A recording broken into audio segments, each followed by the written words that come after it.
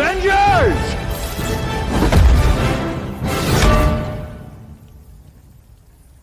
Assemble. Welcome back to Entertainment Talk. Today we're here to do, I guess, a lockdown style podcast with almost everybody. I'm your host Matthew. Joining me today I have 4 different co-hosts, which is a lot more than usual. But joining me today is Gray. Hello. Dex. Hey, how you doing? David. Hello. And Robert. How's it going? Good, yeah. So like David sort of said about on Twitter, hopefully the bandwidth can handle all this, and we'll see how things go. But I think we've got a fairly exciting podcast. We've got 3 different topics each to discuss, and we're just going to go through them, put some input in each, and take things from there. But how is everybody doing in this difficult period? I'm quite good. I work from home anyway, so, you know, Cool. not that much different for me. Good. I'm going to go in random order here. I'm going to just pick out some different people. But Gray had a fairly big topic he wanted to go to, which could impact the entire entertainment industry, which is what we're here to talk about.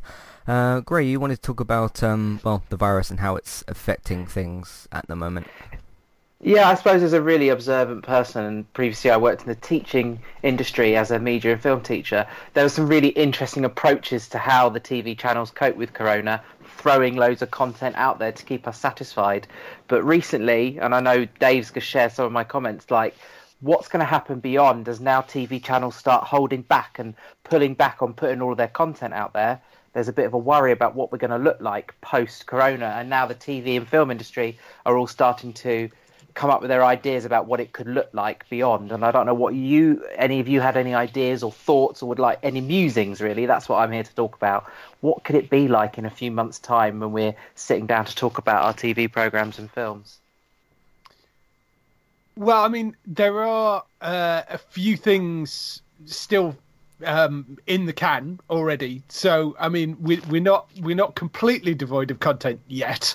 So, I mean, there is stuff that is scheduled to come out, particularly, you know, both sides of the Atlantic. Actually, I mean, there is stuff that has already been filmed. So, and there are things that they're doing post-production on, and post-production, some of it can be done away from where they would usually do it. Some of it can't. Like, you know, we've had the issue with the last episode of Walking Dead, so they've not managed to do that in all the post-production on that for whatever reason. But then they're still saying shows like The Mandalorian are still set to come out in October, and there's a lot of post-production on that. But then that's Disney, so, you know, that's probably the difference between, you know, the amount of money that Disney have compared to the amount of money that AMC have. Yeah, Disney can just ship all their people computers high enough spec to do remote working from. Exactly. Yes. And couriers to move the files around if needed. Yes. So, I mean, it kind of depends, really. But, I mean, it's not only the stuff that we're going to be watching, it's also when are they actually going to get back to filming, because at the moment that's still not clear. So yeah, I mean, they've released some guidelines actually. The British Film Institute or board, whatever they're called, released a bunch of guidelines about what they need to do on set, because they've talked about various things about essentially locking the entire crew in one location, so all the cast and crew will share one particular location, and nobody else will be allowed near them, which is okay if you're doing a film and that's like 3-6 weeks, whatever it is, where you're shooting that movie. The problem is if you're a TV show and you're shooting over a period of 6 months, that becomes somewhat trickier. So it works okay for film, but not really for TV in that particular case. But they're talking about, you know, having to do safety training for it, having people on set that are kind of a COVID supervisor on set, briefing about sort of, you know, making sure that people are 2 meters apart. And I'm not entirely sure how you're going to make that work on set. I mean, it seems I don't know. I don't know how you can kind of go back to filming stuff and still be in a safe way. As I say, with films, you can potentially kind of insulate people to some extent, but with a TV show where people are essentially, going home afterwards, that becomes a lot more difficult to do. We took so much for granted, I suppose, when we, waited weekly for our updates and our episodes. We just didn't realise the impact that it would potentially have. And something like this, it's we had the writers' strike many years ago in the US, and that did hit the industry quite hard. But this is a whole different level, isn't it? It's a whole different way that the industry has got to move forward. It's just, I think we took a lot for granted, and there are going to be changes. It'd just be interesting to see how long it takes for those changes to become established models of working. Yeah, and it's how they can set that up as well. So, I don't know, and I don't know when they're going to be allowed to go back either. That's the other thing right now, because the problem is that none of the pilots have been filmed yet, and usually we'd be hitting this point where all the pilots would start coming out, and all the upfronts will be happening, and we'd be getting this information about here are all the new shows coming, and we'll be getting new trailers. But so far, none of the pilots have been shot. Sorry, one pilot has been shot so far out of 50 something shows. So That's also a problem, because if they can't get back to filming soon, then you are going to end up with, you get to the fall season in the US and they aren't going to have things to show. Then you've got a problem. I mean, this would be a very good sort of point in time for people to the industry to start looking at slightly different ways of delivering their media, because you have like various other countries, like Japan is obviously a prime example, where animated shows aren't just aimed at kids or used for things like The Simpsons and occasional things, and full-on dramas and historical documentaries and all kinds of things. Like everything you can think of, there will be like an anime series for it. And it starts to make me wonder if we could start, if people start looking to that kind of thing, or if they haven't started looking at it, why not? Because you can do that in a very decentralized way. You can have all your animators working remotely and all your voice actors working remotely. And it makes me wonder, for the new things that people start pitching, wouldn't it be pretty sensible at this point to start looking at things like that, and to looking at more things which are sort of based a little bit more, or, even just looking at things that are like radio dramas again, sort of this would be a prime time for people to test out if that has any chance of getting any traction, because I think it's proven from the amount of people that watch anime and the amount of people that watch animated things in the West that they think are aimed at children and teenagers, then realize it has a huge adult fan base. Things like Young Justice, for example. Maybe we could start looking to these other mediums as a way of ensuring some more things can get produced. Yeah, that is one of the things, and they're also looking at when they are filming, trying to reduce the amount of extras that they have on set by putting digital backgrounds in. But there's only a certain amount you can do of that. If it's a cafe scene, it's kind of it's one thing if it's a big crowd, but if it's like a cafe scene or you're out on a street and it's people walking past, I don't see how you can do that digitally. I mean, you could possibly green screen things set in the Matrix. Yeah. You need a lot more things where it makes sense for the background to look slightly out of sync or alien with what's going on. Yeah. It's funny you mentioned the animated thing, though, because they announced this week that the finale of The Blacklist is going to be part animated, because that was... it's not. It is. It's the finale episode, because that was the episode. It wasn't supposed to be the finale episode, but the last episode that they filmed. So it is going to be the final. It's the 19th episode of the series. They got about halfway through filming when they were shut down, and they can't get back to it. So they have got the actors to record the lines, and they're using a sort of graphic novel style animated thing to complete it. Apparently there have been some Blacklist graphic novels, so it's going to be done in the style of those, apparently. Yeah, visual graphic novels is something which has never quite caught on. It's kind of a halfway house between a full animation and looking at a sort of static images. It's an interesting idea. It's a fairly cost-effective and speedy way of getting things out. I would like to see people moving towards doing some full animated things, because we have, it's something you can do globally and you can make a lot more things that way. But it is interesting that a show like that is picking up on that to do as a hybrid in a single episode, just so they can get to the end of their series. I'm looking forward to seeing how Ingenuity will come into play and how this may broaden our different types of media and the different creation methods used for our media. And I think, that there are never going to be many silver linings at all from a situation like this, but perhaps if it's something that makes people look at it a bit broader at how they're creating things, it could lead to some really interesting output. Yeah, I'm excited by it, but also quite nervous as well. Yeah, I agree with you, Bex. Mm. Yeah, I mean, one of the kind of standout points at the moment is you've got things like the Arrowverse shows that are running, which have had to cut down to, 19 episodes from 23?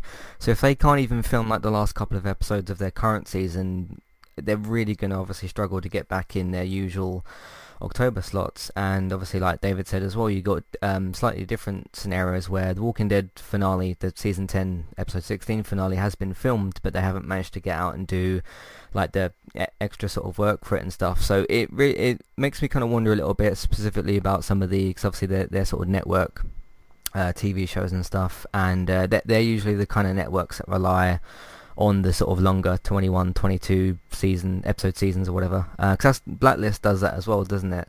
They sort of have like longer seasons and stuff. And you also had things like a very different situation with things like Empire, where they're on their final season, so they've got like an ending that they've literally got to do. Coupled together. Yeah. The Empire one's interesting because they've literally cobbled that together. They had filmed not even bits for the final episode. The final episode hadn't been filmed at all, I don't think. So they ended up cobbling the final episode together out of the penultimate episode and a few other bits and pieces that I think they may have shot a couple of little bits for the finale, but it wasn't anywhere near the finale they were supposed to have. And most shows, when they're on their final season, have said, there is a big thing coming up. Have said, okay, we'll come back and we'll do it. Like Supernatural has got like 2 episodes left to film, and obviously that's on its final season as well. So there are a couple of shows that are ending this year that have got that problem. So Supernatural is going to come back. What they actually did was they stopped it much earlier, so they effectively split the season in half. So it's not going to be like a couple of episodes just on their own. They've split the season in half, and they're going to bring it all back later in the year when they can start filming again. But yeah, with Empire it was very strange because they made absolutely zero effort to go back and say, okay, we'll give you the proper finale. They just went, we're going to take stuff out of the penultimate episode and cobble that together to make it work. So I've not seen it, so I don't know. It could have been fabulous, but it depends what the final episode was. We talked about this kind of thing before at one point, Dave, where I said sometimes the final episode of a show, like you look at stuff like things that are very wrong running series, stuff like Charmed was an example I used. The final episode of that is just a nostalgic thing where they just show what happens to the characters, and it actually contains no plot whatsoever. It's just a nice thing. So if their final episode was just kind of a nice, friendly way of saying goodbye to all the characters and the plot actually finished the episode before, that could make sense. If that isn't the case, I am curious to know what on earth they've made with this. Yeah, the only thing that I'm kind of shocked about is that they haven't, some of the studios haven't used this whole shutdown as an excuse to cancel underperforming shows that have already been renewed. Going back to the Arrowverse, Batwoman and Supergirl's ratings are actually down during this isolation period, even though pretty much everything else viewership is up because everybody's stuck at home. And both of those shows have gotten renewed for another season, but they're both I know Batwoman is down 75% from the pilot episode. I haven't really hit track of Supergirl for a while, but I'm really shocked that nobody said, well, we can't film it, so we're just going to go ahead and cancel it, even though they've already renewed it. Yeah, could it be because they have another Crisis thing that they're already leading up to, so they need those characters? I think it's possibly a mixture of maybe there's a crisis thing, maybe it's also the fact you don't want to upset Greg Berlanti by cancelling some of his shows, because half of the network is Greg Berlanti shows at the moment. So there may be a certain amount of that to it. And also it's the CW and they don't cancel anything. I mean, you really, really, really have to be doing very, very, very, very badly to get cancelled on the CW. So I'd love to see them tighten the quality of some of those shows. So the post-crisis episodes of Supergirl and Flash, I've not been impressed with. And you think, could this be a reason that they tighten and drop to maybe 13, 10 episodes? That could be a good outcome of this. Like, let's get some more quality in these terrible filler episodes which drop the ratings and then give that program a really bad press for those weeks. Could be gone in the future. Well, let's focus on quality, short series, and then they're going to be successful.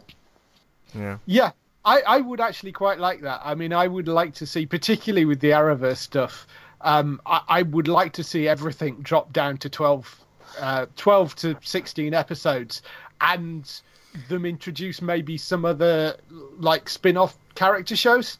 So introduce more DC characters, but so you could still make the same amount of episodes, but you only then need the plot lines to go over like 16 episodes or so. Yeah, but they could easily do some mini things as well. Like, I still want a Cisco and Gypsy mini spin-off, the adventures of them, or some of the, like, they've got all these alternate universes and alternate timelines. They could easily do a mini arc. Wow, yeah, but they could easily do some mini arcs using some of the other characters they already have, so they wouldn't need these kind of standard filler episodes. We could actually have a free arc thing as like a break in the middle of their primary plot, as like an awesome little mini bonus, rather than just watching episodes and wondering when it's actually going to move forward at all. Yeah. Well, there's so many DC characters you could pick from. I mean, I'd love to see a Booster Gold series. I'd love to see a Booster and Blue Beetle series. That would be amusing. Yeah, you could do them as kind of one-off runs to see whether they work or not. I mean, or mini runs, or there's so many characters you could pick from in that sort of DC pantheon of like his heroes. They're not exactly short of stuff to work with. So maybe I'd like to see them chop them down a little bit and then bring some more shows in. I mean, that would be worthwhile, I think. Yeah, it's easy to do with some of their properties as well. You look at something like Flash, and it is quite light-hearted, and they are happy to jump around. Obviously, like, Legends of Tomorrow, they don't care at all about timelines or plot consistency anyway, so they're fine. But you could easily do things with Flash, and I'm kind of thinking of, strangely, it made me think of the episode of the last series of Red Dwarf where Rimmer goes on a hunt through every alternate universe to find a version of himself that's nice. Yes. And you could almost easily do things like that, where Flash goes and meets other heroes in other cities, and just do episodes where there's like one episode where he goes and meets this person and goes and meets it. You could easily make ways of making the episodes less filler and more like testers for new characters, or ways of just introducing some variety. Because I feel like some of these series, is definitely with Arrow, I was feeling it a while ago, that they've just kind of gone beyond their run, and they're just kind of making more plot because it's popular and not because they necessarily have that much to say. Yeah. Yeah, kind of a funny, weird story along that lines. There is actually a script floating around for Booster Gold, and I only know that because a local retired professional athlete in the city where I live is becoming more and more like internet savvy and media savvy, and he's been doing a lot of stuff. And one of the things that he was talking about was trying to buy the rights to that script to try to get it made. And there was a movie script, I think they wrote, wasn't it? It was there was a movie script there was talk about them doing that for a while, and then it kind of disappeared. So but I think they'd make a great TV show, a booster, particularly Booster and Blue Beetle, and it would fit into the Arrowverse really well. So yeah, and people have an appetite for this kind of thing as well. We have had the success with the fun characters in the CW series. Look how well people took things like Shazam and shows like that, and the movies that have these more light-hearted characters, they seem to go down pretty well. I think they've got a good chance that it would have a decent uptake. Yeah. Yeah, and they did have Booster Gold once. That was during the Smallville run, like towards the end. I think he was on like one episode. Yeah, he was. So, and he's a great character, and I think that will be really good. Going back to your original point, though, about them using it as an excuse to cancel stuff. In some respects, it's actually been the opposite because of the fact that they can't shoot any pilots, so they're not entirely sure about what's going to work and what isn't. A lot of the networks seem to be kind of taking a better the devil you know approach to it and renewing more things than, because like CBS did all their renewals, and there was a bunch of things, which was 4 or 5 shows that they had which were sort of bubble shows and could have gone either way, and they got renewed. I think partly because of the fact that they have picked up a couple of pilots, but there's not that much stuff out there that they can actually see and go, okay, we'll take a chance on that right now, because they haven't managed to film anything. So in a weird way, it's ended up working in the opposite direction of, even if you have got low-rated shows, people are sticking with them because they know what they are, whereas they're a bit unsure about the pilots right now. Mm. Yeah, but then that leads you into that quandary of, are you just going to throw away money, or are you going to cancel it? Well, yeah, which is the worst option. Yeah, it could be a case of they've renewed all these shows, but like you say, if something like Batwoman is doing that badly, it may be that they chop the series order and they use it as filler to get through the fall season. And then it gets dumped next season so they can take it through to mid-season and launch something else in January, February. That may be what they end up doing with some of these shows, is they end up giving them half seasons, whereas normally they'd have a 22 episode run or something. Yeah, I think as well as Better the Devil You Know, I think it's also probably going to be a cost concern, because for all those series, you've got the costumes, you've got the people on board, you've got the sets, and you've got all of the things already set up. So it's just simply less expensive to make a mediocre series of something you've already got and get a little bit of your return on your investment, rather than taking the higher risk of making a complete show from scratch when you don't know exactly when and how you're going to be able to film it. So I think it's just a safer business choice. Yeah, I think that's probably very true. Yep. Great. Did you have any other topics you wanted to bring up? No. I think that's the one I really wanted to, and I'm glad of all the conversation it's gone into. It's hit an Arrowverse thing that was in the back of my head, but I've sort of said that. Thank you for letting me have the first topic, but you really went off in a good direction. Thanks, everybody. Welcome. David, what would you like to talk about? Well, I sort of carrying on from that, really. One of the things that I had on my list was now is the time that we would be doing all those upfronts. There were 55 pilots that were ordered for this season, and most of those, there's a few of them that have been rejected but only one had been filmed, which was a Chuck Lorre comedy called Be Positive, starring Thomas Middleditch from Silicon Valley, played the lead guy in Silicon Valley. That was the only one that had actually been filmed out of all the pilots this season, and that's actually got picked up by CBS. So CBS announced all their renewals. They've basically renewed pretty much everything, as I was saying before. They have put some cancellations in. They cancelled Man with a Plan, a sitcom called Broke, a comedy called Carol's Second Act, and the Eddie Falco drama Tommy, none of which have actually aired over here. And God Friended Me, they'd already cancelled as well. But there was a bunch of shows which were sort of bubble shows, as I was saying, like I think SEAL Team and SWAT were both kind of 50-50. Both those got renewed. It's been, as well as kind of all the NCIS and MacGyver and Magnum and the FBI series and all that sort of stuff. So yeah, it's kind of interesting to see what they've gone back and picked up. They have picked up 3 pilots. They're the first people really to kind of make pilot announcements since the virus thing happened. So, as I say, Be Positive has been picked up. It stars Middleditch as a therapist and newly divorced dad who's faced with finding a kidney donor when he runs into a rough around the edges woman from his past who volunteers her kidney. So it's a sort of buddy comedy thing. So there's that one. And they've actually seen a pilot for that. The 2 others they've picked up based off the script. One is a remake of The Equalizer, which will mean nothing to Matt or any of the younger people on there. The Equalizer was a classic series from the sort of late 80s, probably. About that. So the remake has got Queen Latifah taking over the role.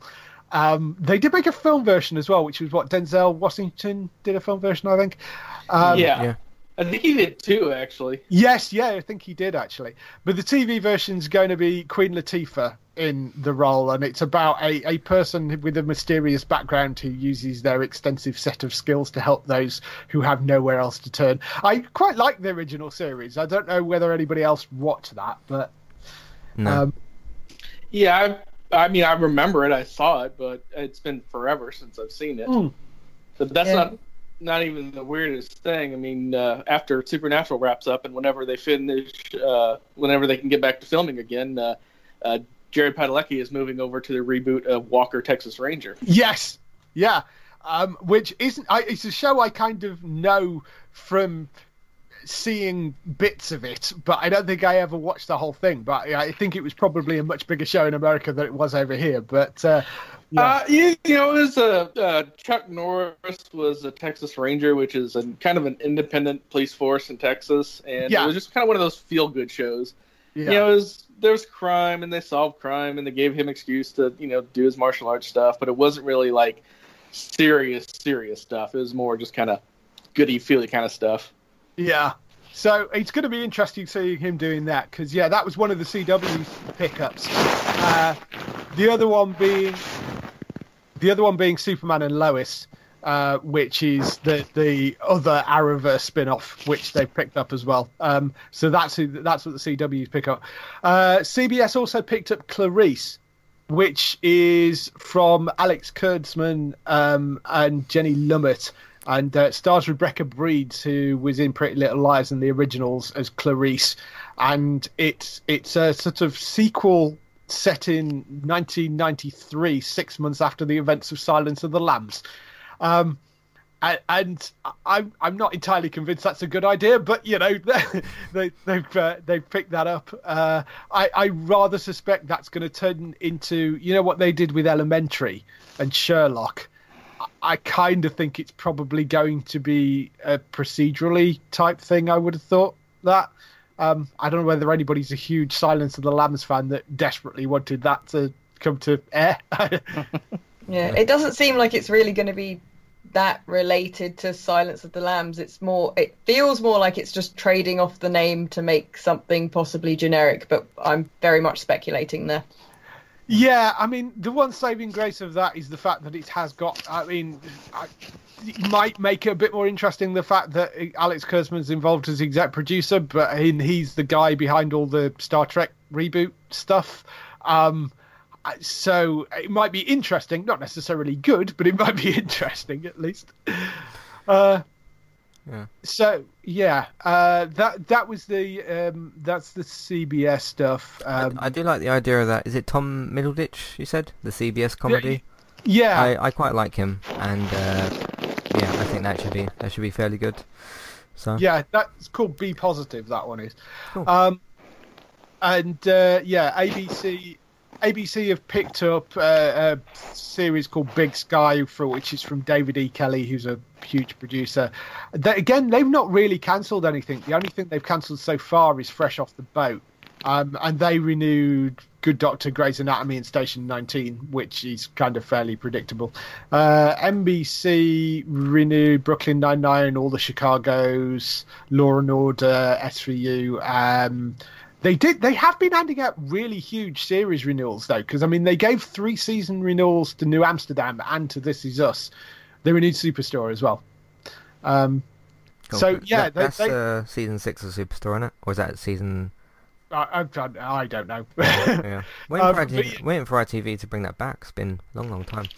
Yeah, but they got hit with the virus stuff for the final episode, which of course is America Ferrera's last episode, and they've got the added problem of she's very happy to come back and shoot that final episode.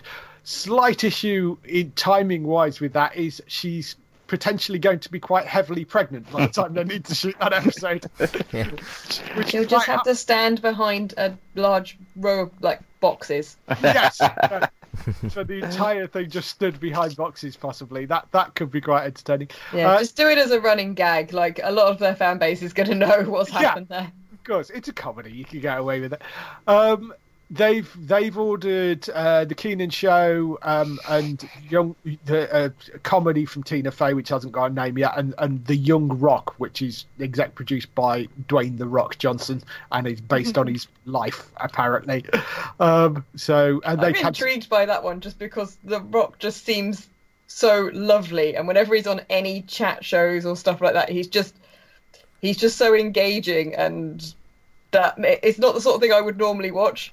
But because it's The Rock, I may well watch that.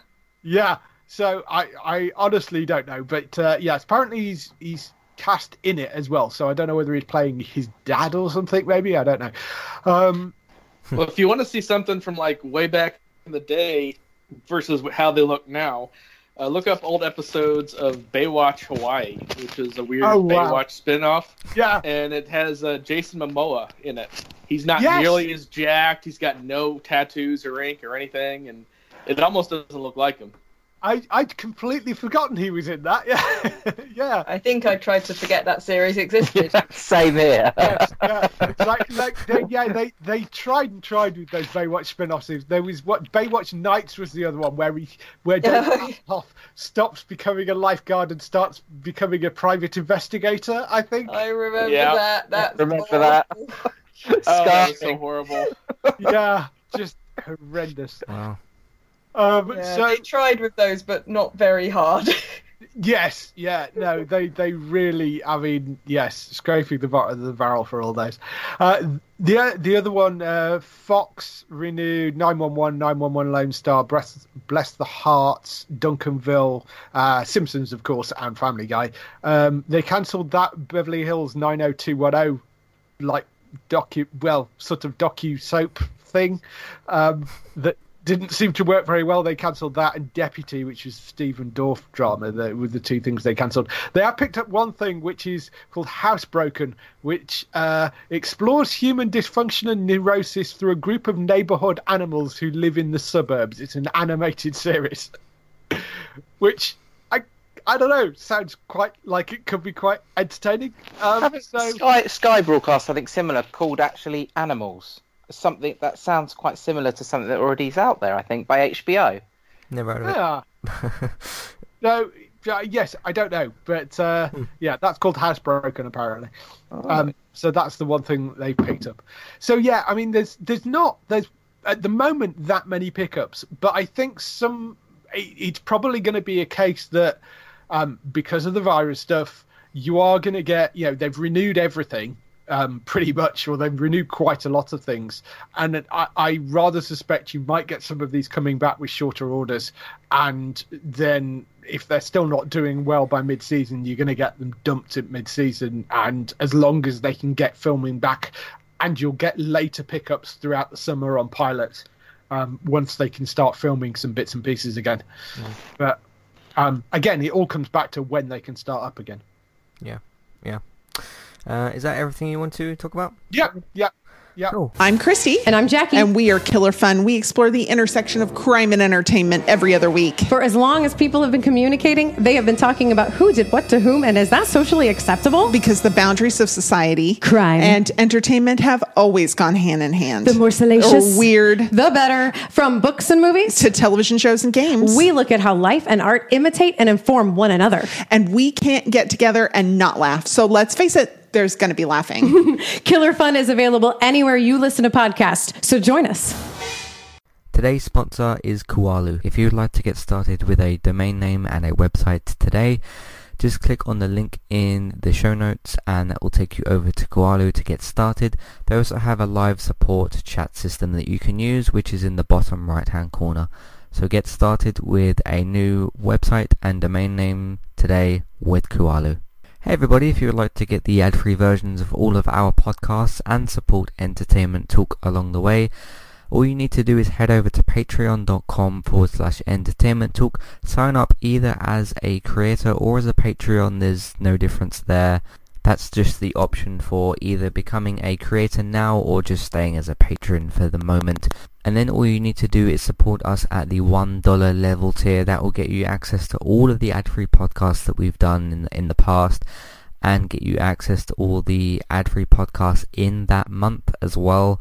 So it's a great way to support us on Entertainment Talk and to get rid of the ads and get your ad-free podcasts. You can also become a patron at the $3 level tier. That gets you access to ad-free podcasts and allows you to redeem a review of a TV show or a film of entirely your choice. That's one per month for either a TV show or a film review, which is at the $3 level tier. As always, thank you very much for listening. Back to the show. I'm going to move on to my topics next. So of course I like to talk about the streaming services, and I'm going to do that again here today. General sort of question for everybody. I'm going to answer the question myself first. Who is winning the streaming wars? Because of course, the free ones are free and you can access them, and then obviously you've got the paid ones who maybe need to do a little bit more sometimes in order to get people to sign up with money and that sort of thing. In terms of winning, so obviously the UK ones, because HBO and Hulu and other stuff, CBS All Access isn't over here. I would say at the moment it feels like either someone like Amazon or Netflix is probably winning those, winning the paid streaming service wars over here. I don't know. You've got other places like I'll talk about BritBox in a similar topic, but I don't think they're probably doing very well. I don't think someone like Quibi is maybe doing very well. You've got things like Disney Plus. A lot of people seem to be signed up to that. I'm in a Disney Plus group, and that seems to be fairly active with lots of people in it and stuff. And that even has you can go back and rewatch the Star Wars films or the Marvel films or the decades worth of Disney films. So they've always had quite a lot to offer. They might be struggling a little bit in terms of releasing brand new Disney Plus stuff, because you can't release The Mandalorian season 1 forever, so you will eventually run out of those episodes. They're doing the gallery thing now, aren't they? I think they're 2 or 3 episodes into that, but that's always been one of the bigger advantages with Disney Plus and them releasing that, is you've just got decades worth of content that some people might not have seen all of it, so I think they're doing pretty well. But I think and sort of feel like that Netflix is probably winning the UK streaming service wars. And in terms of, I guess the other side of that topic, in terms of which ones we're all sort of using the most, I'd probably say Netflix as well. There's been some stuff that I've watched on there recently, and that's... David, any thoughts on who you think might be winning the UK paid streaming service wars? So not places like All and all stuff like that. So. Yeah, I would probably say, certainly in the UK, I would say Netflix. Netflix and Amazon are probably the 2 that I use more than anything else, and I tend to bounce backwards and forwards between those 2. I do have Disney Plus, mainly for The Mandalorian and things like The World According to Jeff Goldblum and stuff like that, but there isn't that much new stuff on there that I will watch. In terms of other stuff, I have Apple TV Plus, but the biggest problem that has is the fact that it's only got the original shows on it, and the original shows are fantastic. I mean, they're really, really good set of shows they've got, but it's a bit difficult to justify $5.99 a month for something that you're only really going to watch when those shows come out. So it just doesn't have that back catalogue. Whereas Disney does. I don't know what else. I mean, like I say, Amazon I tend to watch because they've got quite a good set of original shows. I don't tend to go back and rewatch things that much. But yeah, Amazon and Netflix definitely. And just to slightly correct you, the CBS All Access hasn't launched here yet, but it sounds like it may be coming internationally. Maybe. I don't get, because 90% of what's on CBS Access over here in the States is already on Netflix over there. Yeah. Like all the Picard stuff, all the old shows, all that's already, you can already access. So I don't know what they're going to offer for that. Yeah. And unless they're going to start cancelling a lot of the deals that they've already got, and pulling everything back, which I mean is possible, but I mean you look at those CBS shows, Blue Bloods, FBI, MacGyver, Magnum, the NCIS's SEAL Team, SWAT. I mean it's half of Sky's content over here, because all those shows are on Sky. So it could be a case of they're going to start disappearing. It depends what the deals are. Just don't know at the moment. And it depends. I mean, I rather suspect that the international version of the service will be slightly different to the one that's working domestically. But they did say that they are looking at launching an international version. And whilst they didn't say where, you've got to assume that the UK is one of the places that they're looking at for that. But we don't know at the moment. And as to what's on it, like, as you said, all the Star Trek stuff is sold onto Netflix and Amazon. So unless they're going to pull those deals, don't know at the moment. Well, that just all falls under what the contracts are, because when you think about it, the Netflix versions of Daredevil and all those characters are still on Netflix, even though Disney bought up all the Marvel stuff. Yeah. Mm-hmm. Yeah. I mean, for me, like in terms of just like originals and stuff, because I know you've got slightly different scenarios where Disney Plus wouldn't really pick up, like, I don't know, Mr. Robot or something, but then you've got places like was it Netflix and Amazon and other places like that where they would pick up, like, you got Better Call Saul on Netflix, and you've got Mr. Robot's obviously on Amazon and things. But I tend to find that the majority of original content I watch is usually on Netflix. Maybe that's just because what I click on when I tend to go to watch stuff. I don't know, but yeah, I've been watching a fair few things on there lately. So I think that's probably who's winning that at the moment in the UK. Bex, what do you think in terms of that? Yeah, I mean, I think we have the phrase Netflix and chill, and if that doesn't tell you which one is becoming a household name, I don't know what will. I think there is some interesting things that Amazon are trying to do at the moment. They've started doing watch parties in beta on Twitch at the moment. So because there is a link, obviously, between Twitch and Amazon, they have the Twitch Prime subs and stuff like that. They're also now putting together these watch party things, which are just in beta for some people to use at the moment, where you can watch things on Amazon Prime with all of your audience members who are also on Amazon Prime. So you can like watch together as a watch party.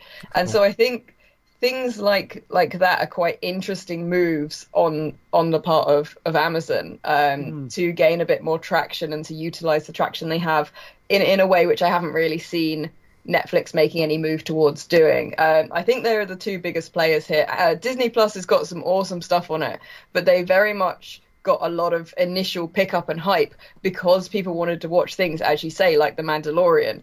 And they have an amazing back catalogue as well, but there seems to be a drive for new shows a lot, which is something which is obviously now a difficulty. But I think because people are mostly signing up to services because of something that happens to be new at the time, that I don't know how long they will maintain that edge, because they can't produce shows as quickly because they're just one place making shows, whereas Netflix and Amazon can buy up shows from wherever in order to keep that freshness going with their service. But I think, Netflix is the one that I use the most. I could imagine me getting an account for Disney Plus to watch select series. Loki series primarily. I own why. I own a lot of the Disney and Marvel stuff on DVD already, so I don't really need, like, my favorite things in the back catalogue I already own. So yeah, I think Netflix is very much a clear winner, and I think once something becomes a household name to the point where you're calling things or activities after a brand, like in the States, that you say, like, it's Kleenex instead of tissues, and there's Hoover instead of vacuum cleaner over here. Once your brand gets to that level, I think you've kind of won. People say Google it, not Bing it. Yeah. There's actually a pint of Ben & Jerry's ice cream that they're selling now that's branded as Netflix and Chill. If What a that great doesn't scream market dominance, I don't know what does. Yeah. Robert, what do you think? Yeah, I personally don't use Netflix a whole lot. But that's just because some of the new stuff doesn't really hold my interest. I did binge through Upload on Amazon Prime. Odd show. Just a quick 5-second review. It's not bad, but it tries to do too many things over the course of too long of a time. It needed to be like 2 episodes less and then 1 plot point less, and I think it would have been a lot better. Cool. But it does have Robbie Amell, and he gets to explore a range that you probably haven't seen him in, just because of he was barely in Flash for a little bit, and they killed him off. Yeah. What do you think in terms of, because obviously you've got some different ones over there, Robert? You've got things like Hulu, CBS All Access, HBO. What do you think in terms of that? Because we don't have some of them over here. Yeah, it's really kind of weird over here in the States because it depends on who's partnered with who and what contract is with what. Like, nothing CBS is on Hulu or on any other streaming service. It's only on CBS Access. Most individual channels have their own app, but most don't require a subscription unless you don't have like a cable subscription. So let's say you over here in the States, if you have DirecTV, any app that lets you log in with your DirecTV login will let you access any of that content, and that's pretty much anything. That's ABC, NBC, History Channel, Food Network, Discovery Channel, anything. And that's how I keep up with most of the content is through those apps.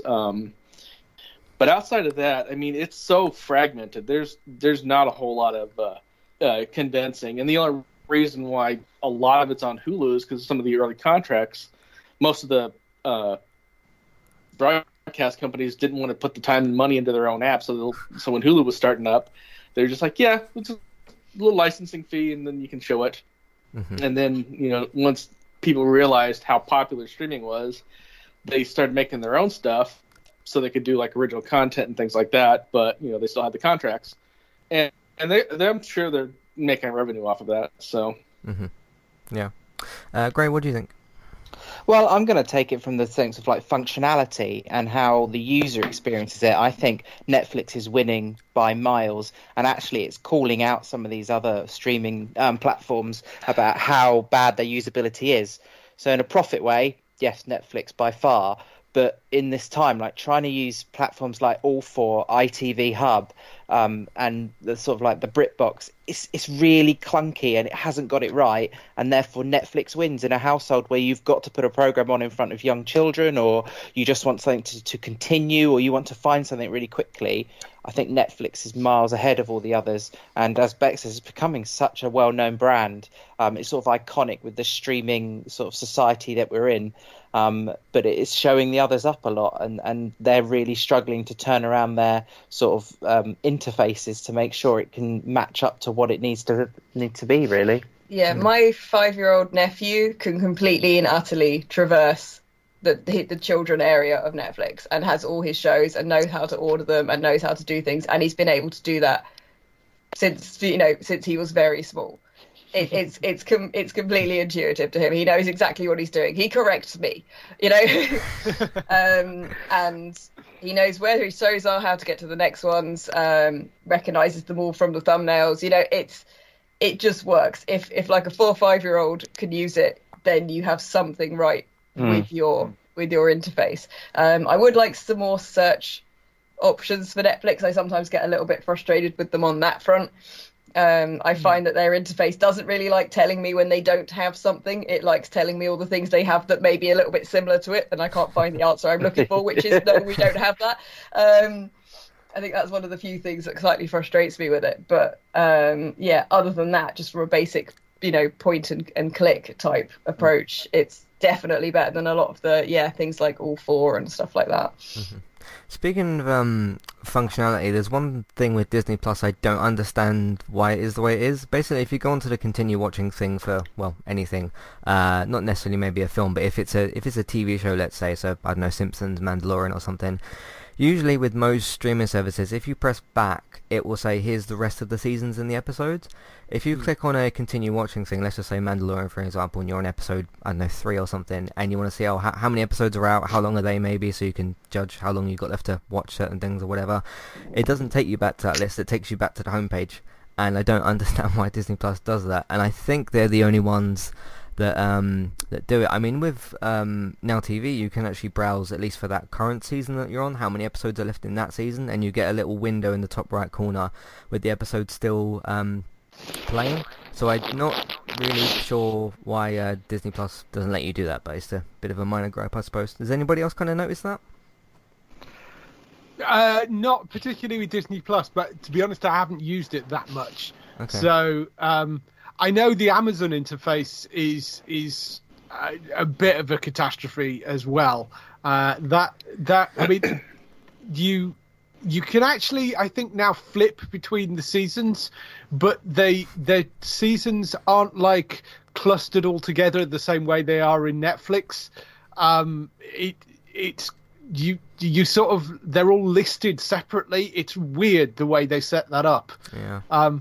And it's sort of, it's just a bit counterintuitive the way that all works.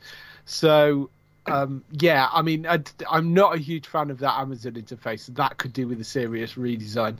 Yeah. 'Cause, you're right though. If you click on, let's say, Mr. Robot season 4, and you click on that, you can sort of browse down and go to the previous seasons, but it should just be listed as, well, Mr. Robot, and then you click on there and it has from the pilot. So that's always been a weird thing with Amazon, how they've separated their seasons.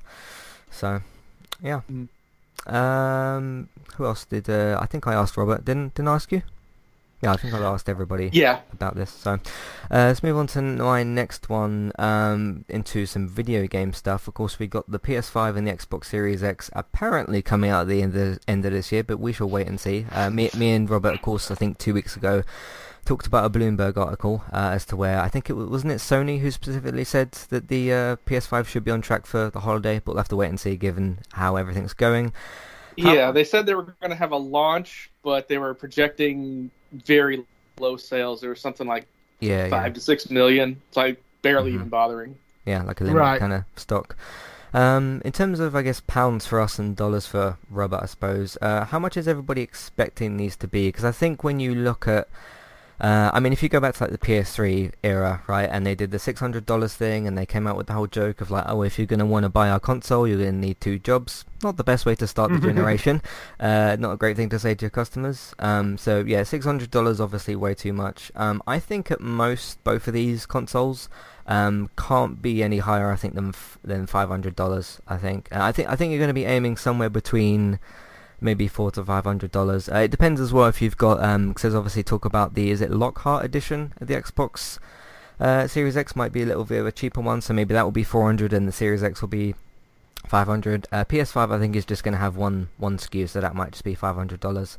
Robert, I know we've already talked about this a bit recently on the gaming podcast, but how much would you expect those consoles to be? I'm leaning heavily towards the Series X being 5 and the PS5 being 600. It's just from their production line, from all that, they might sell it at 550, but I don't see it going any lower than 550. You can't do 600. You can't have that joke come back again, like, because that's now kind of a joke among PlayStation, is the whole $600 thing. Maybe 550 you could do, but I don't think you can. I don't think you can go any higher than that. So we'll have to just wait and see, of course. Bex, what about you? How much do you think these should be, I suppose? I don't think your prices are hugely out there. I'm wondering, after everything that's kind of going on at the moment, and the fact that gaming's going to have, because it's already been having like a pretty big uptake, and there's going to be quite a few new people possibly getting involved in buying consoles and things, if they would ever end up having a slight price war, because they're going to want to capitalize on all the people who have taken up gaming or gotten back into gaming because of lockdown and stuff like that. So I wonder if it's going to be a case where a lot of those people who are new to gaming or got back into it that used to play it when they were a lot younger may aim slightly for the cheapest one. So I wonder if that's going to create any kind of competitive market there like we used to have kind of back in the day, or if that's going to make it, or it will make no difference whatsoever, one or the other. I honestly don't know. Yeah. David, how about you? I would go a little bit lower than Robert. I think you're going to be doing them at like $450. And I reckon they'll both be around the same sort of price. And I mean, obviously there's going to be deals on that where they come with like, whatever games and stuff. But I think the basic sort of console with a game would probably be around $450 on both cases. Because the other thing is, if they are going up on competition against each other, it's quite possible that you could even go down the route of selling the consoles at a slight loss and make the money back out of the games. This is the model that things like cinemas work on. Yeah, they would make a loss to get in the biggest films, and then they'd make all their money on popcorn. Was the way a lot of those things, still work. So I think you're more likely to see them at around $450, because I mean, if you think the PS4 when that first came out was $399 when that first arrived. So I would say, yeah, $450 probably. Yeah. I think between maybe 400 is too cheap, but between 450, 500, and like you said, something else to consider as well. Like if it's, I don't know, Horizon Zero Dawn 2 or whatever's coming out with the PS5, then you maybe charge upwards a little bit. Maybe it comes with 6 months or a year of PS Plus, or I'm guessing there's probably going to be some sort of Game Pass bundle with the Series X, because they've been pushing that a lot. So and that will probably put the price up a bit. Plus you got things like an extra charging cable or a second controller or something like that, so that will possibly put it up a bit. I think that's if you go for like a really big, let's say you go for like 2 games, 2 controllers and a PS5, then maybe you can go something like $600, but you'd have to just offer more, I suppose. So we shall see. Gray, what do you think about this? Well, I am not a gamer. If you listen to me with Dave, it's one of the least thing. I stretch to Mario on the Wii. That's about it. I would guess 400 to 500. I think you've got to remember you've got a lot of young adults now hitting their target market. Their original market used to be quite older teenagers, but you've got a lot of the middle age ranges. They would go for 400, 450, 500 possibly. That's my guess, but please don't trust me. I'm the least gaming person ever. Well, going back to the price war, I mean, that could always be a thing, but that's not anything I don't think Sony could win. Because up until this point, I mean, even before, the pandemic and everything, we still don't have any idea what it looks like. And there's rumors that they might not be able to make a whole lot of them. So, yeah. Whereas with the Series X, we've already seen the hardware breakdown. We've already seen the tech, we've seen it in action and how it plays games on a different level.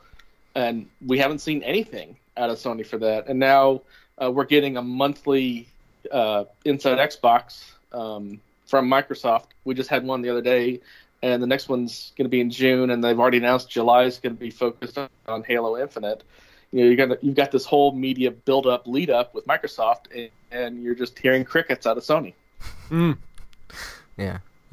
So I guess we'll find out. We'll find out eventually. So in the coming months, how much these things will cost. Going back to the first topic, but flipping it around the other way. Who is losing the paid streaming service wars in the UK? I've already kind of got my answer. I kind of sort of talked about it a bit earlier.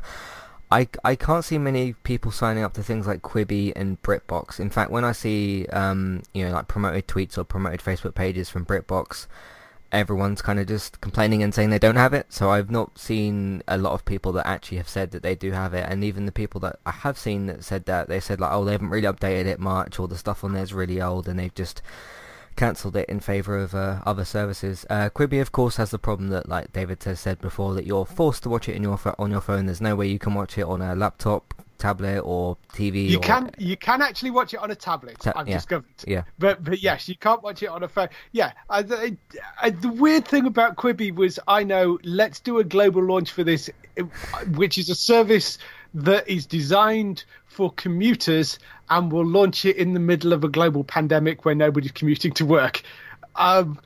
Seems like a very odd idea, but and the fact that they've actively blocked you from being able to like throw it to a TV screen, because I would use that service a lot more if I could sit with the tablet or the phone and just use the screen sharing thing and screen share it to my TV.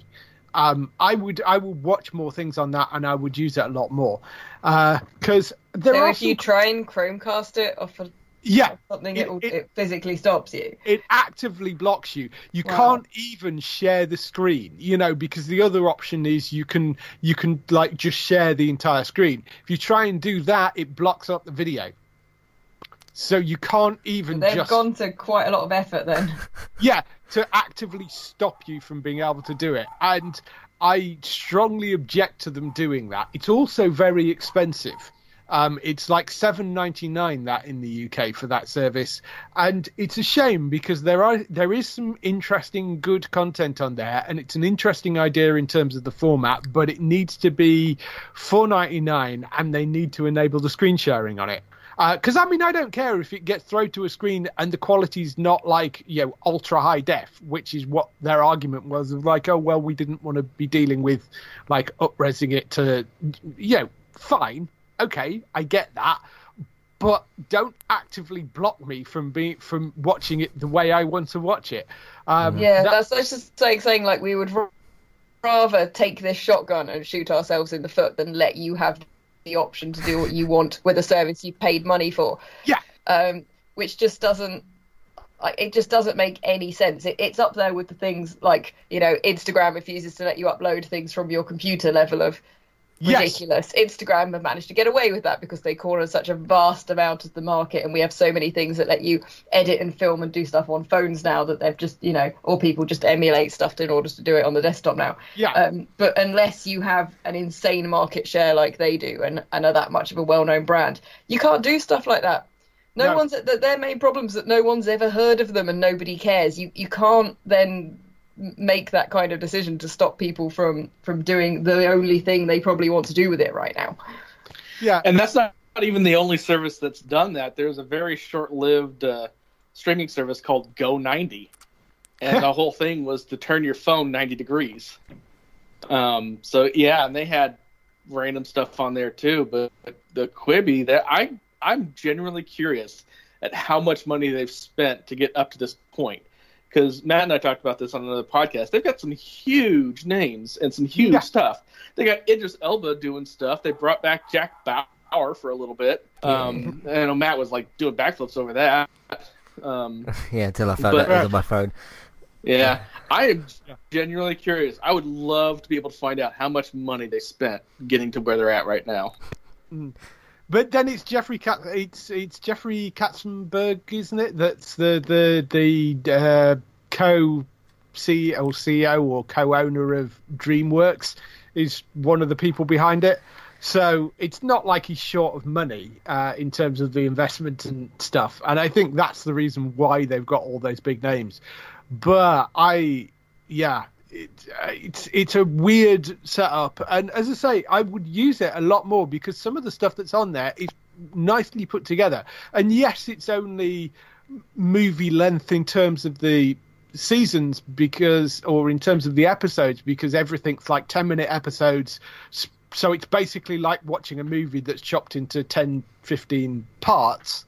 But and that's fine. I mean, if that's what you're going to do, it's interesting original content. I just don't want to have to sit and watch it on my phone. Yeah. I don't want to watch it that way. I don't commute, so it's of no use to me, that service, in that particular way. But you've got some good content on there. I just don't want to have to be sat at home watching it.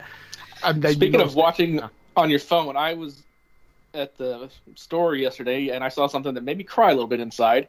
It was a plastic strap that you can put on your neck so that you can have your phone in front of your face and not have to hold your hands to watch it. I'm like, really? Have we gotten to that part? Oh my God. I'll send it to Matt. It made me cry. Yes, that's terrible. And the other service you mentioned there, of course, was BritBox, which they've launched in the UK, which I do not understand in the slightest. Me neither. Because most of the box set stuff that's on BritBox is box sets that were from BBC and ITV. And yes, there is some older historical stuff, like all the original back episodes of Doctor Who are on there and stuff, and that's been one of their big selling things. And I get that if you're in America, you have a service which is, hey, look at all this British TV content. Fine, that makes perfect sense.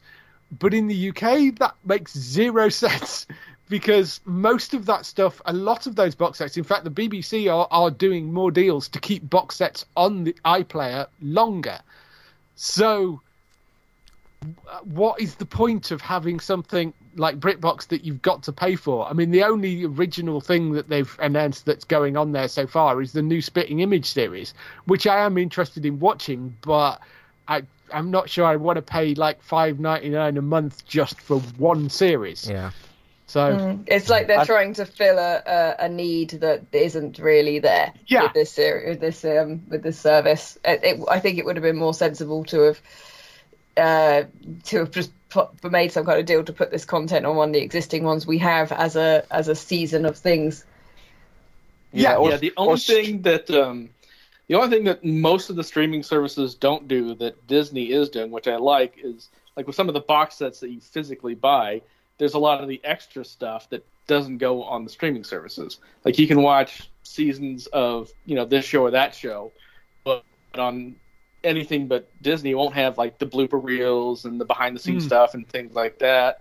And to their credit, Disney Plus does have all that stuff for the movies, at least so far. I mean, obviously with animated shows, you don't really have a blooper reel per se, but you could always like have the videos of the voice actors, flubbing a line now and then or doing something. But that's really the only advantage to the physical box sets. So, yeah, the one thing I don't really get about BritBox is because a lot of the shows I see actually like advertised on like social media and stuff is most of the stuff that's free on All 4. So things like, I don't know, Peep Show, Friday Night Dinner, In-Betweeners, and I'm like, well, you don't need to pay for BritBox to see that. You can just sign up for free on All 4. So I think I don't understand that. One of their original marketing points was to try and get this no adverts, but then ITV Hub and All 4 are now offering a paid premium service to remove adverts. So there is a little bit of there's confusing business sense there. BritBox are going for this whole process where you get it completely advert free as many seasons as you want, but then ITV Hub and All 4, what are you doing? Why? That's mixing the message, isn't it? You're pushing content one way and then offering a premium service where you can cut out adverts. Then you're undercutting BritBox. You're $3.99 ITV Hub is just to cut out adverts when all their content's on BritBox. Yeah, I don't really. I just don't really understand the idea of all that. So who hasn't? Has everybody said something about this? I think. So, yes. Yeah. Let's move to Bex next. What do you want to talk about? Well, one of the things I've been thinking about sort of more and more in general recently is the way we've been capitalising so much on nostalgia at the moment, and how there's been this massive market for nostalgia, and how we have so many sort of remakes and things happening, especially in the computer game industry. The film industry also seems to be doing a lot of remakes and recycling of material, and we've had some things which also sort of make spiritual sequels to other things. So we've got things like Streets of Rage 4 just came out, and that's been doing incredibly well. You look back at other games like Sonic Mania, that did incredibly well. We have the Resident Evil remakes, we have the Final Fantasy VII remakes. We have so many titles in TV and movies which are recycled licenses, upgraded or changed in some way. And I'm kind of been wondering more and more recently, after lockdown and after everything gets back to some semblance of normal, will companies even more so lean into this nostalgia angle, partly because people want things that are familiar and feel good, but they still have this appetite for new content, and also because there is a much lower cost associated with just picking up an existing license and putting something together from that. And I wondered what anyone else thought on that. I think things like remastering video games is a really, really great idea. I think for like sort of the next generations or the current sort of new generation of people or whatever, for like younger people that didn't get to experience those things back when they came out, I think it's a really great accessible way for those sorts of people to experience that. Because I'll bring up, like, let's say the Crash Bandicoot Insane Trilogy. When you've got things like a PS4 sitting on your TV as opposed to the PS1, which they were PS1 games, and I don't know, you have a child or you yourself want to go back and experience those from your childhood, you're not really going to want you could if you had the PS1, but aren't you going to want like a better, more accessible version where on the console you're assumably currently using, where you're playing games currently, you can just have those games on the same consoles that you're using. So I've been really quite impressed with, just because we have had quite a few of them in recent years. We had the Crash trilogy, like I said, we had Crash Team Racing Nitro Fueled, we had the Spyro one, like you said, Resident Evil 2 and 3, Final Fantasy VII recently as well, and I'm quite happy with how that's sort of been going, because I do think that just the generation that's been sort of growing up past all of that, it gives them a chance to just check out something that's more classic, I think. So it's also in some ways a cheaper way of playing it, because with this massive surge in interest in nostalgia, like you just have to look at eBay to see how much the cost of, like, the little plastic Spokey Dokes and the little Kellogg's reflectors for your bicycle from the 80s kind of go for, and just loads of things like that at the moment. There's a huge appetite for nostalgia, which means that playing those older games, it actually could cost you an absolute ton of money to get hold of them, because they're now considered collector items. So as well as that, as well as sort of like that these companies can look at that, and as well as saying that they want to capitalize on this nostalgia and they want to produce more games to fill that need, not only are they sort of lining their pockets with a whole load of money for the same license, but also it's far cheaper for the consumer to play a new version of a game than it is to pick up an old one, because things like the PlayStation 2 and even some PlayStation 3 games, we're almost getting to the point where those are now collector's items and they're going up in value, not down. Yeah, no, I think it's a really, really great idea, and I'd love to just keep seeing it happen. So, Robert, any thoughts on remasters of games? I know it's a thing we've touched on a bit in the gaming podcast. Yeah, and I might actually disagree with Bex about people wanting new things. I mean, think about the Final Fantasy VII remake. How long have been people banging on demanding this remake? I swear I remember it from like at least 10 years ago, and that game's almost older than Matt. But they want the new version of. They weren't just demanding to continue playing the one they own. But they're not asking more content. They're not asking for a new Final Fantasy game. They just want the same thing in a better format, which I do get. Yeah. But so much of new air quote new content just barely gets any notice. But all the remasters and remake get all the shiny blinky lights. Mm-hmm. Power of nostalgia. So, David, any thoughts on this topic? I get the trend towards nostalgia stuff, but I mean, there's various levels of it. I mean, for example, I wouldn't want to go back and play one of those early Tomb Raider games, for example, because the control system actually playing it now would be horrible. they're quite hilarious to play now. They've sort of come back round, to be honest, to being. So, you know, we thought they were really cool when they came out, but if you play Tomb Raider 1 and 2 now, they're actually quite hysterical with the physics and the absurdity of some of the plot lines and stuff. And the control system actually now is playing as a modern game. It's dated, It's very dated. So there are certain games where you look at but then they have done remakes of them. The remakes have been quite good. So there's sort of that, and to what level do you go to? Because didn't they do a sort of remake which took elements out of the original Tomb Raider game, but it was a completely new remake of with updated graphics and control system and stuff, but it took like elements like the dinosaur and stuff. I think they've done a version like that. I could be wrong about that, but there are that you've got situations like that where they are doing where I think that sort of side of thing is fine. But there are certain games that I kind of I don't necessarily want to go back and play the originals. But then you've got people doing games which are in the style of those sort of retro game things as well. Like Tanglewood. Yeah, Tanglewood, and also Xenocrisis by Bitmap Bureau as well. That's another brand new Mega Drive game done in Mega Drive style graphics and stuff.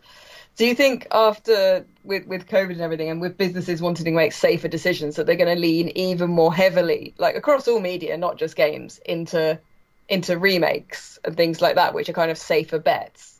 Well, I mean, look at some of the TV shows that we talk about them getting picked up. I mean, out of those 3 CBS shows, 2 of them are off the back of existing licenses.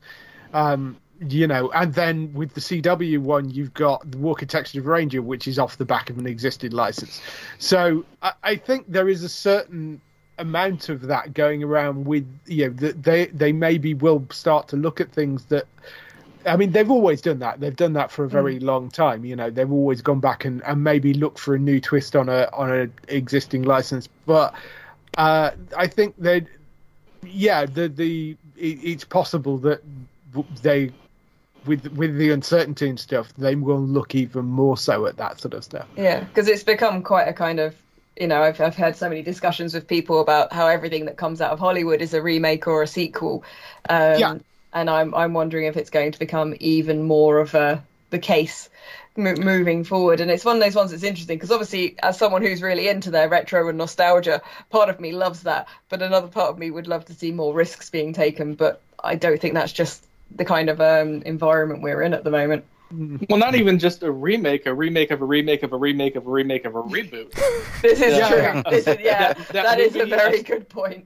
That movie, A Star Is Born, with Lady Gaga and what's-his-face, that was like the 5th or 6th time they've made that movie. Yeah. It was. And I mean, I think films particularly have been quite bad at doing that. But, I mean, you do get it on TV as well. But you are, certainly a lot of the big Hollywood movies at this point tends to be reboots or I mean, we've got another Ghostbusters movie coming, like now next year. Was supposed to be this year, but he's now coming next year, I think. So you've got even things like that, which is sort of rebooting stuff from our childhood, not even going back sort of that far. I mean, I know we're old, but we're not that old. keep telling yourself that, and we can all pretend collectively. Just because someone who had a birthday just the other day, yes, and I did as well, and I did, and I did. I think we all have, like in quite a short space of time. Mine was literally Wednesday. So, well, mine was last Friday, so and Bex's was this Friday, so mine was the day before Dave's. Yeah. So we've all leveled up and we're all collectively pretending we're still young. Is that what's happening? Yeah, okay, absolutely. So I'm on the same page. I like to say that I'm not old relative to the Earth. Yes, that is true. The Earth has got a bit of a head start there. A friend of my dad's, he's in his 80s. He likes to say he's not old, but he remembered what dirt was in beta. Gray, what do you think of remasters and stuff? Well, I'm not going to obviously comment on the gaming industry. I'm not an expert, but I'd really like to pick up on Bex's point about nostalgia, which I totally agree. I think just before lockdown, me and my peer group were becoming sort of overwhelmed with the amount of sort of visual media that was on offer, and we started reverting back to board games. And it's really interesting that board games and puzzles have had a real rise during COVID, but it was something that we were starting to look towards. And even I found myself an avid fan of TV, film and music. I've sat reading a book. That to me is nostalgic. It's taking away all those streams of media that we have. And I think, it on a Kindle, or was it actually one of those antique paper devices I've heard of? Paper device specs. It was, wow. I turn the pages, I have a bookmark, and I found myself going to my old CD rack. There's an element of a generation wanting that nostalgia of simplicity, where we can all remember 4 or 3 channels, on the television. Well, there's been a rise in sales and production of like cassettes and selling of Walkmans, and there's a whole thing with like sort of the I'm going to say a phrase I may immediately regret, which is the youth of today. The youth of today are buying old cassette Walkmans, which aren't even their nostalgia because they weren't born, and it's been quite an interesting one, and I'm never quite sure what I make of it, because I've been complaining about the film industry just making remakes for ages, and now they keep making remakes of games, and I'm really happy about it. And I feel like a slight hypocrite, because it might mean that both the industries I'm interested in are heading in the same potential trajectory.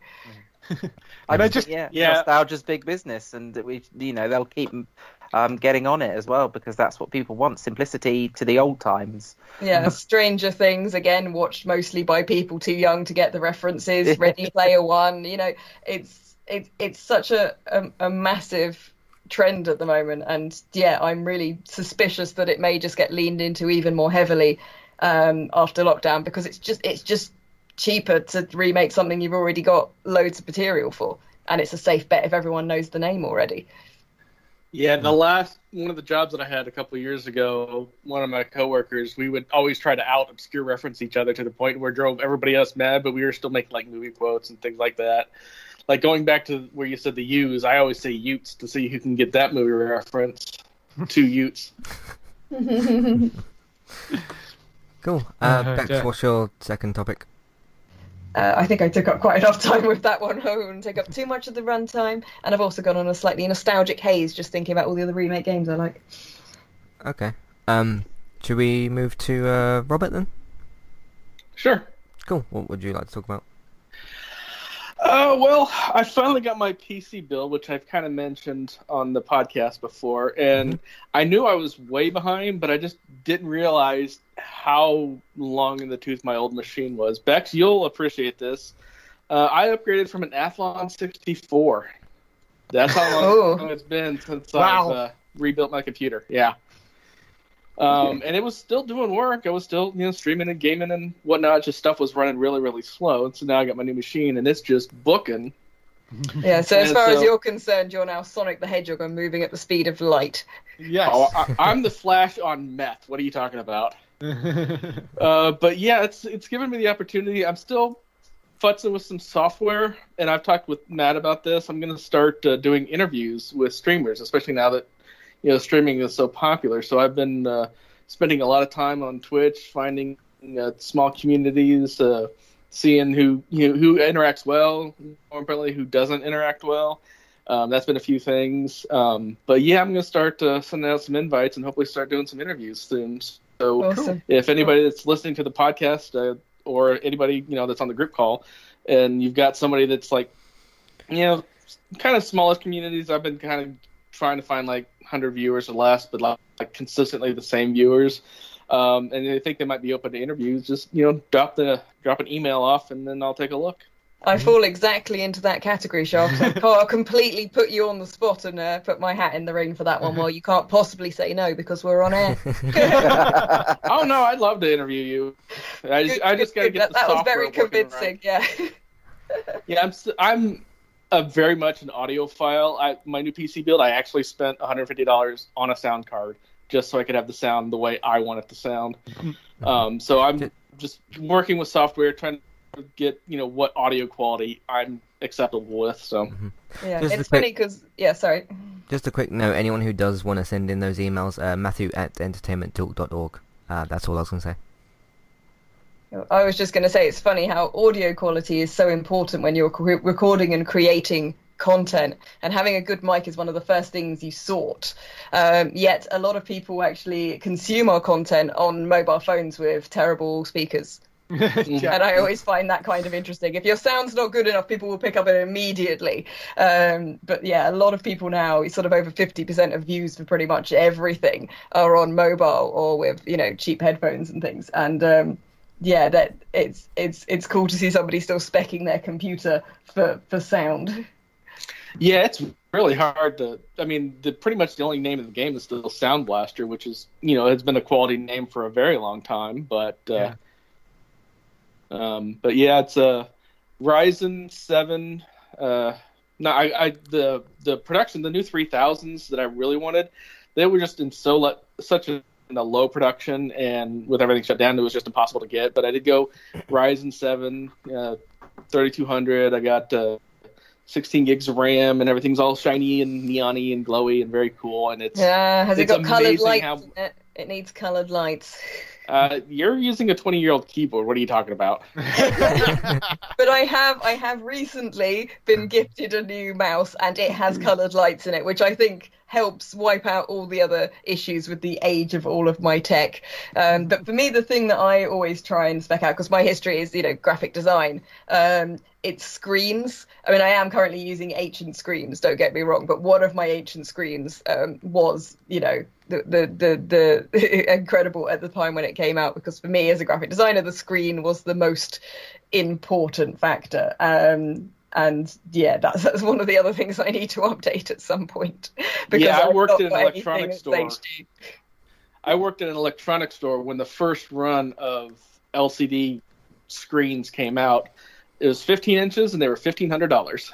I resisted moving to Wow. flat screens for ages because they didn't have the correct color profiling compared to the CRT screens. So I was a late adopter, and I still have those same screens now. One of them is 4:3. So Well, I have a personal hatred for those CRTs, not out of their functionality, but because I worked a couple years doing electronics recycling, and those things are heavy and they're mostly garbage, and you can't do anything with them because they're all lead coated, so you have to be really careful with it. And they're vacuum sealed, so if they crack at all, they just go all over the place, and so you got to be super, super careful, and it's just garbage. It's 90% air and a really low grade circuit board, and then there's the degaussing wire on it, and there's just a copper yoke on the back that you got to deal with, and they are a pain to take apart, and they are heavy. The only other ones that I dislike more are the old projection screens, because of those 3 lamps. They all have glycol in them for cooling, so you can't even take them apart. You have to separate them out and then do special disposal with the glycol, because that's a contaminant. do they electrocute you in the same way as CRTs do? Because those can throw a person across a room even if they've been unplugged for some time. No, but you got to be really careful with the universal power supplies. Those you got to be super, super careful with, because they will electrocute you. And those are nothing but lead batteries. Like a UPS, if it's 50 pounds, 35 pounds of that is just lead batteries. And those are even worse to get rid of. Because where I live, it's $2.50 per pound as a fee to dispose of lead batteries. And some of the electronic equipment we've gotten is server equipment. So you'll have a couple 100 pounds in batteries. Hell, we've gone on jobs to where we just have a pallet of used server rack batteries, and it's almost 2,000 pounds.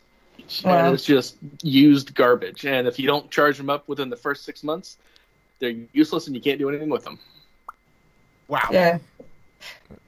It's an incredible thing we don't really think of, I guess, with the tech, and people don't really see is what needs to happen with all of these recycling services and stuff like that. But at least we're moving forward now a bit, and there's a lot of countries are putting in place, there's not allowed to be any more planned obsolescence in things like TVs and tech and stuff like that. So hopefully things will get used for longer moving forward. Yeah, hopefully, and it's getting better with the recycling because obviously there's a lot of precious metals in computers. I mean, anywhere there's circuitry, you've got gold and copper. Any kind of heat displacement, you got copper and aluminum. So there is value in recycling it, on the business end, but it's all about volume. You got to do a lot of it to get a little bit out. Mm-hmm. Yep. What else did you want to talk about, Robert? Probably something I wanted to have at least one completely random topic. And so this is something that I've had to talk with Matt on a couple of times, is just the differences between the countries, because I'm over here in the States and everybody else is over in the UK. Every now and then I'll have to ask, is this a thing in the UK? Because it's easier now because of the internet, and it's a much more global society. But, go back to like in the 80s, you had no way of knowing if what you grew up with as, quote, normal was even around anywhere else. Yeah. And so I did a little digging. I did a little, internet rabbit hole. And I think I found probably the oddest thing that's going to be the biggest difference between the UK and the US, and it's lemonade.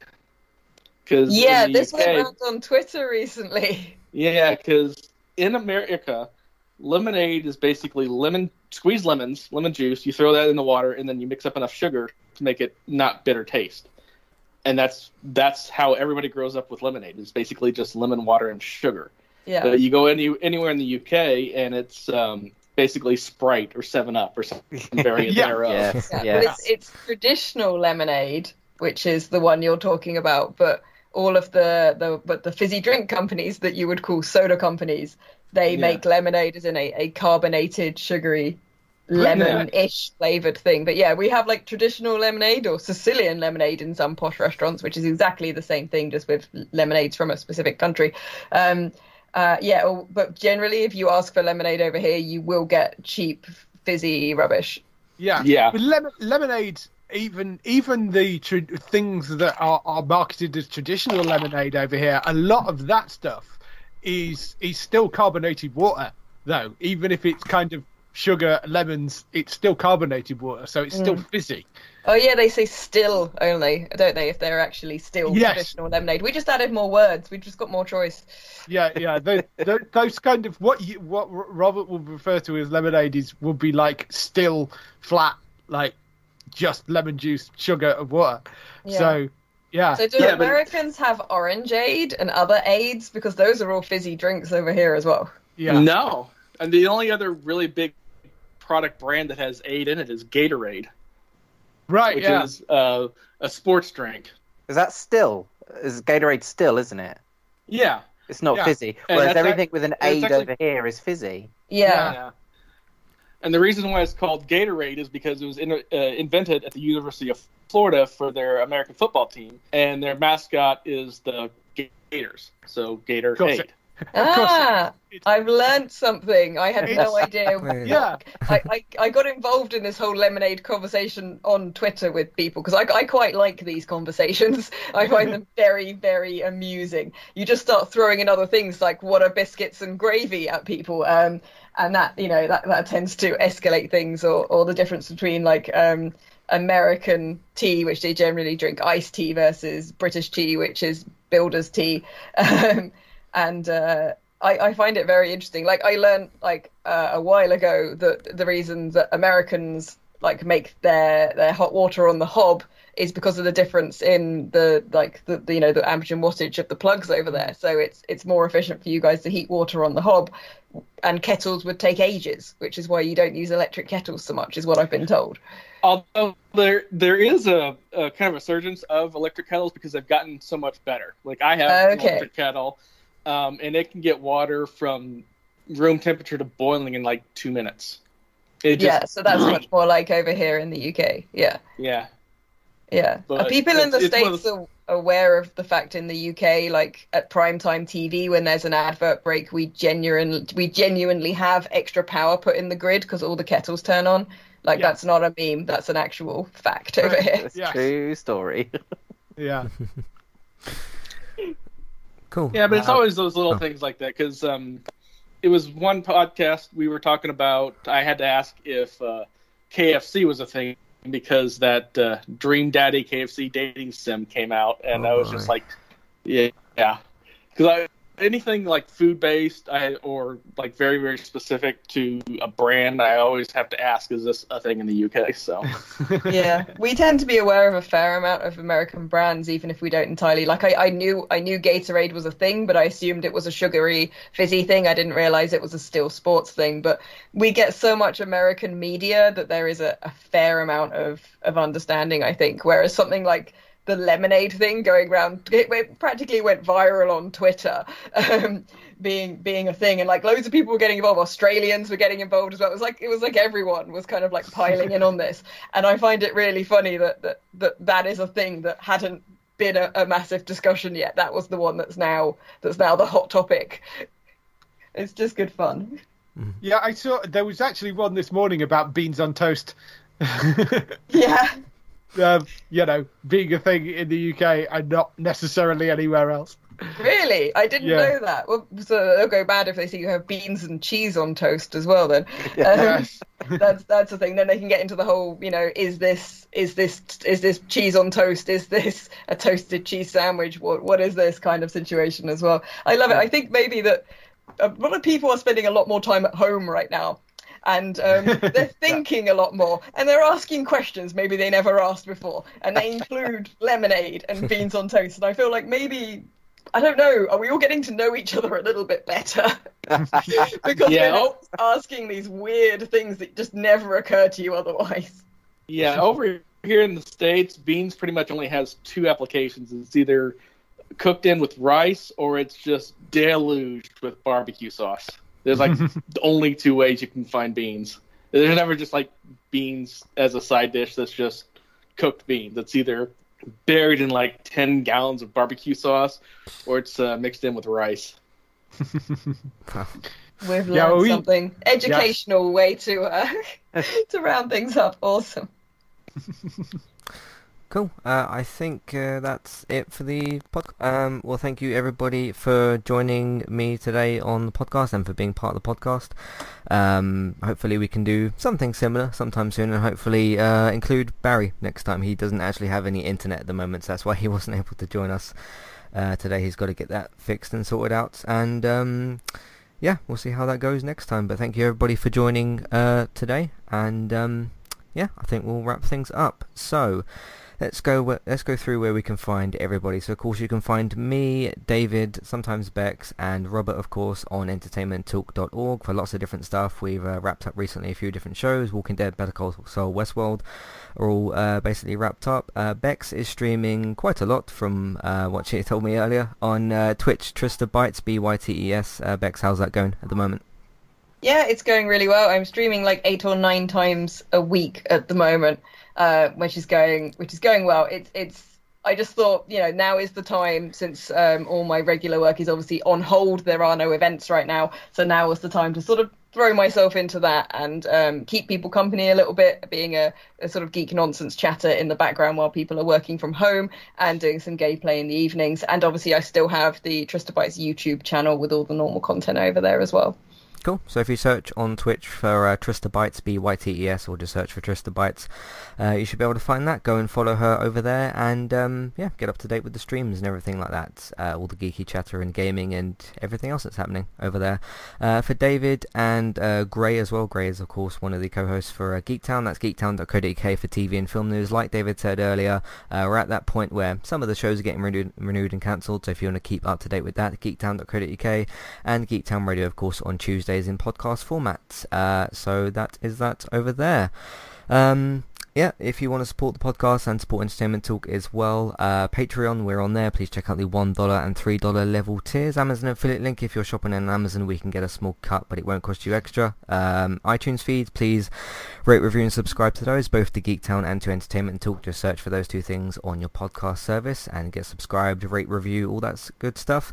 Word of mouth, if you want to tell people either about Trista Bytes, the Twitch streams, Geektown, or Entertainment Talk, you can do that as well. And of course you can share all that stuff around on social media, so Facebook, Twitter, and if you can in different Facebook groups. And like we said, for Twitch streaming, Bex, Trista Bytes, BYTES. I'm on Twitch sometimes when it wants to work and things, and David sometimes does that as well for the Mixer streams, for the FIFA stuff, for the 2026 to 2027 season.